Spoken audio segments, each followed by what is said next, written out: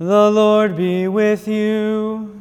And with your spirit. A reading from the Holy Gospel according to Luke. Glory to you, Lord. Jesus passed through towns and villages, teaching as he went and making his way to Jerusalem. Someone asked him, "Lord, will only a few people be saved?" He answered them, "Strive to enter through the narrow gate. For many, I tell you, will attempt to enter, but will not be strong enough. After the master of the house has arisen and locked the door, then will you stand outside knocking and saying, 'Lord, open the door for us.' He will say to you in reply, 'I do not know where you are from.' And you will say, 'We ate and drank in your company, and you taught in our streets.' Then he will say to you, 'I do not know where you are from. Depart from me, all you evildoers.' And there will be wailing and grinding of teeth when you see Abraham, Isaac, and Jacob, and all the prophets in the kingdom of God, and you yourselves cast out. And people will come from the east and the west, and from the north and the south, and will recline at table in the kingdom of God.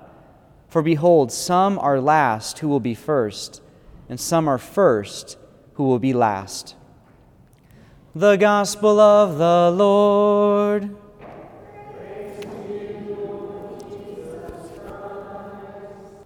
When we hear this gospel, there could probably be a lot of different responses. Because there could be immediate pushback, thinking, "Oh, well, I'm going to be one of the chosen ones. I'm going to make it into heaven. I don't have to worry about this. I'm definitely okay." And there's probably others that they hear this and they think, "Wow, Jesus, you're supposed to love everybody. Why would you not open up heaven to all people? You sound like a jerk." People are like, "Whoa, you called Jesus a jerk. That's a bold move." Yeah, well, presumption is a dangerous thing. And that's another reality of this gospel. There's this idea of presumption, of false hope even. The one reality, though, is heaven is very real. And if heaven is very real, then hell is very real. And if hell is very real, then what I do in my life right now in the world actually matters. How I act, how I behave, how I go about doing things actually means something. And this is a big deal, especially when we talk about the idea of faith and works, when we talk about the idea of inclusivity or exclusivity. And for many of our brothers and sisters from other Christian denominations, this is a huge point of fracture. This is a huge point of contention and where we get into disagreements. Now, Bishop Barron, he gave a really beautiful explanation to this reading, and I'll try to link it on the webpage for you to check out. He talks a lot about that first part when the individual comes up and asks, "Lord, will there be a lot of people in heaven? Will I be there in a sense?" And scripture scholars through centuries have debate about everyone's going to heaven, no one's going to heaven, and a whole spectrum in between. What we have to do is we have to have hope for heaven. We have to have hope that heaven is something that is possible, it's reachable, it's attainable, but it's not necessarily guaranteed. And so Bishop Barron talks a lot about the distinction of, I have hope that people will be in heaven, but I'm not necessarily hopeful that everyone will be there. It's possible that some may not. The danger that comes from this gospel and from that beginning section is the concept of exclusivity. And so we have to give some context. Jesus was a Jew talking to a Jew in the time of Judaism, and we are Christians that have come out of Judaism, so that's a great gift for us, but the idea that Jews would have been back to the Old Testament and the chosen Israelite people. So when we hear about Abraham and Isaac and Jacob, those are the guys who were part of the chosen people but either died before they got to see the promised land, and yet still, receive that hopeful gift of eternity. But Jesus is talking to this guy about the idea of exclusivity. Like, just because you were chosen doesn't mean you're going to make it. And that's where we get into a lot of conflict with other Christian denominations. Like, the idea like, oh, I'm baptized, I'm saved, I've chosen Jesus, that's enough. But the real question is that enough? To say, Jesus, I've made you my Lord and Savior, but I'm going to go murder someone today. That seems contradictory to the gospel. That seems problematic, because if we're meant to be loved, and we've heard this in other readings this past week, what's the greatest commandment? To love God with all of my heart, all of my soul, all of my mind, but also to love my neighbor. And we hear it in two different ways: to love my neighbor as myself, or to love my neighbor as Jesus loves them. And so, yes, by our baptism, we are adopted into the family of God. That's awesome. That's amazing. But we still have to cooperate.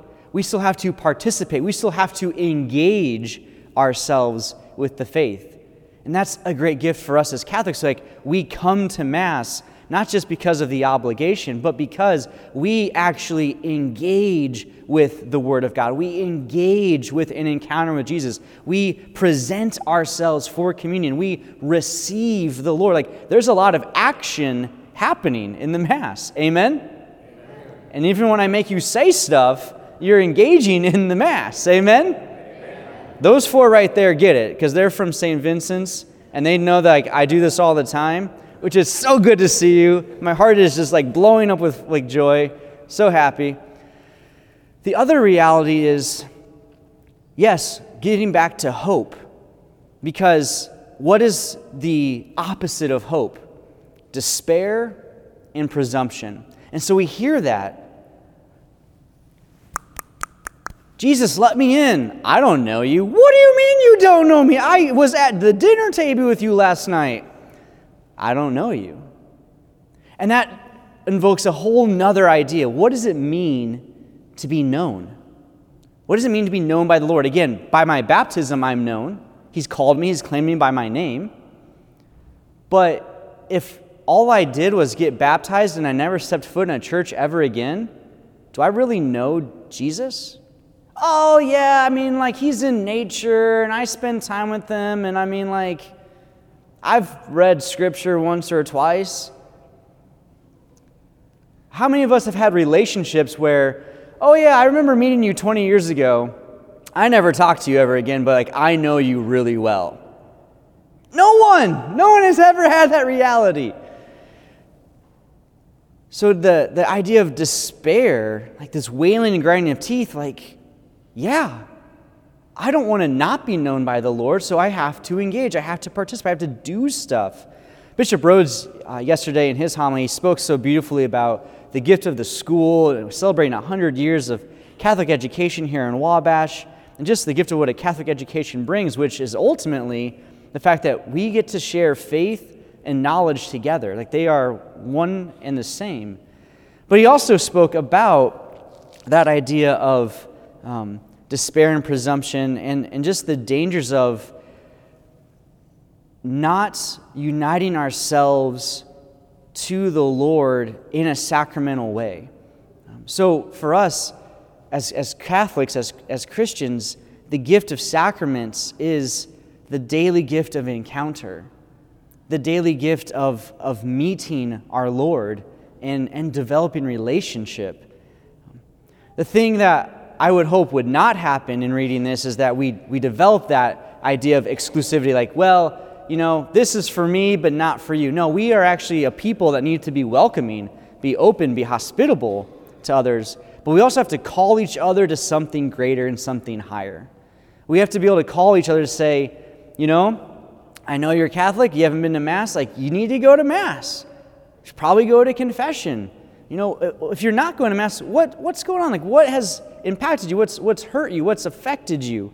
Because we all have woundedness. We all have difficulties in that regard, but we don't want to fall back into this well, when I'm 80 years old, I'll make it all right with God. No, I have to make it right with God right now because I want to have a living relationship with Him right now. Life with the Lord, so this is how I describe my life prior to Catholicism, prior to Christianity, prior to any faith, and now a life entirely given over to it. For me, it's like black and white TV versus color TV. Like, has anyone seen like the classic Wizard of Oz? One person? Okay, 3 people? 5 of you? Okay. Like, did that not blow your mind when they went from the black and white to the color? I literally used to think that like TV didn't know, like not that just the technology didn't exist, but like that color didn't exist in the world. I literally thought that. Like, I was like, did color not exist in 1948?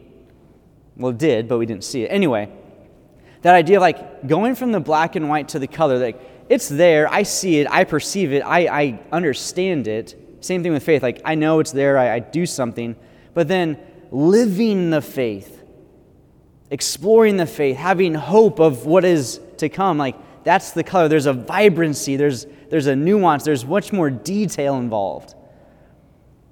So we need to have hope. We have to have hope. Hope is essential, but we don't hope with presumption. I'm going to make it. It's no big deal. No. What I do, how I do it matters. And it begins every day anew. There's a constant renewal of conversion we have to make. Yesterday, following the homily, the installation of a pastor includes a lot of different pieces, but one of them is the profession of faith, which is the creed. We all say that together. Like, this is what we stand for. This is what we believe. This is what we're willing to hopefully lay our lives down for. But then there's also another part called the oath of fidelity. And in the oath of fidelity, the priest goes to the altar, he places his hands on the book of the gospel, which is God's word, and makes an oath of what we promise to do for you. And it's intense. I like it. It's really, really involved, but it all stems from this idea of hope. Like, if there wasn't hope in what is to come, there'd be no point in an oath of fidelity or a profession of faith, because life would be meaningless. But we know life is very meaningful. So our gift as Catholics, as Christians, is to be welcoming, to be hospitable, to be bringing people into the church, knowing that heaven is very real and hell is very real, and I want the latter, I want the first part. But I can't just presume it's going to be given to me, it's going to be handed to me. And we know that also in Scripture. Jesus multiple times reminds us and promises us difficulties, not for the sake of just difficulty, but because it helps us to grow. I've heard this from my parents, family, friends, like, and maybe you've all said yourselves, something worth doing, it's hard. Like, doing something hard, it's worth doing, or something like that. Faith is hard.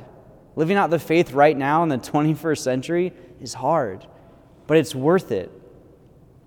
So we have hope for what is to come. We fight against the exclusivity, and we choose not to fall into despair or presumption, but to say, Lord, I will cooperate with you. And in that cooperation with you, I will receive this great reward.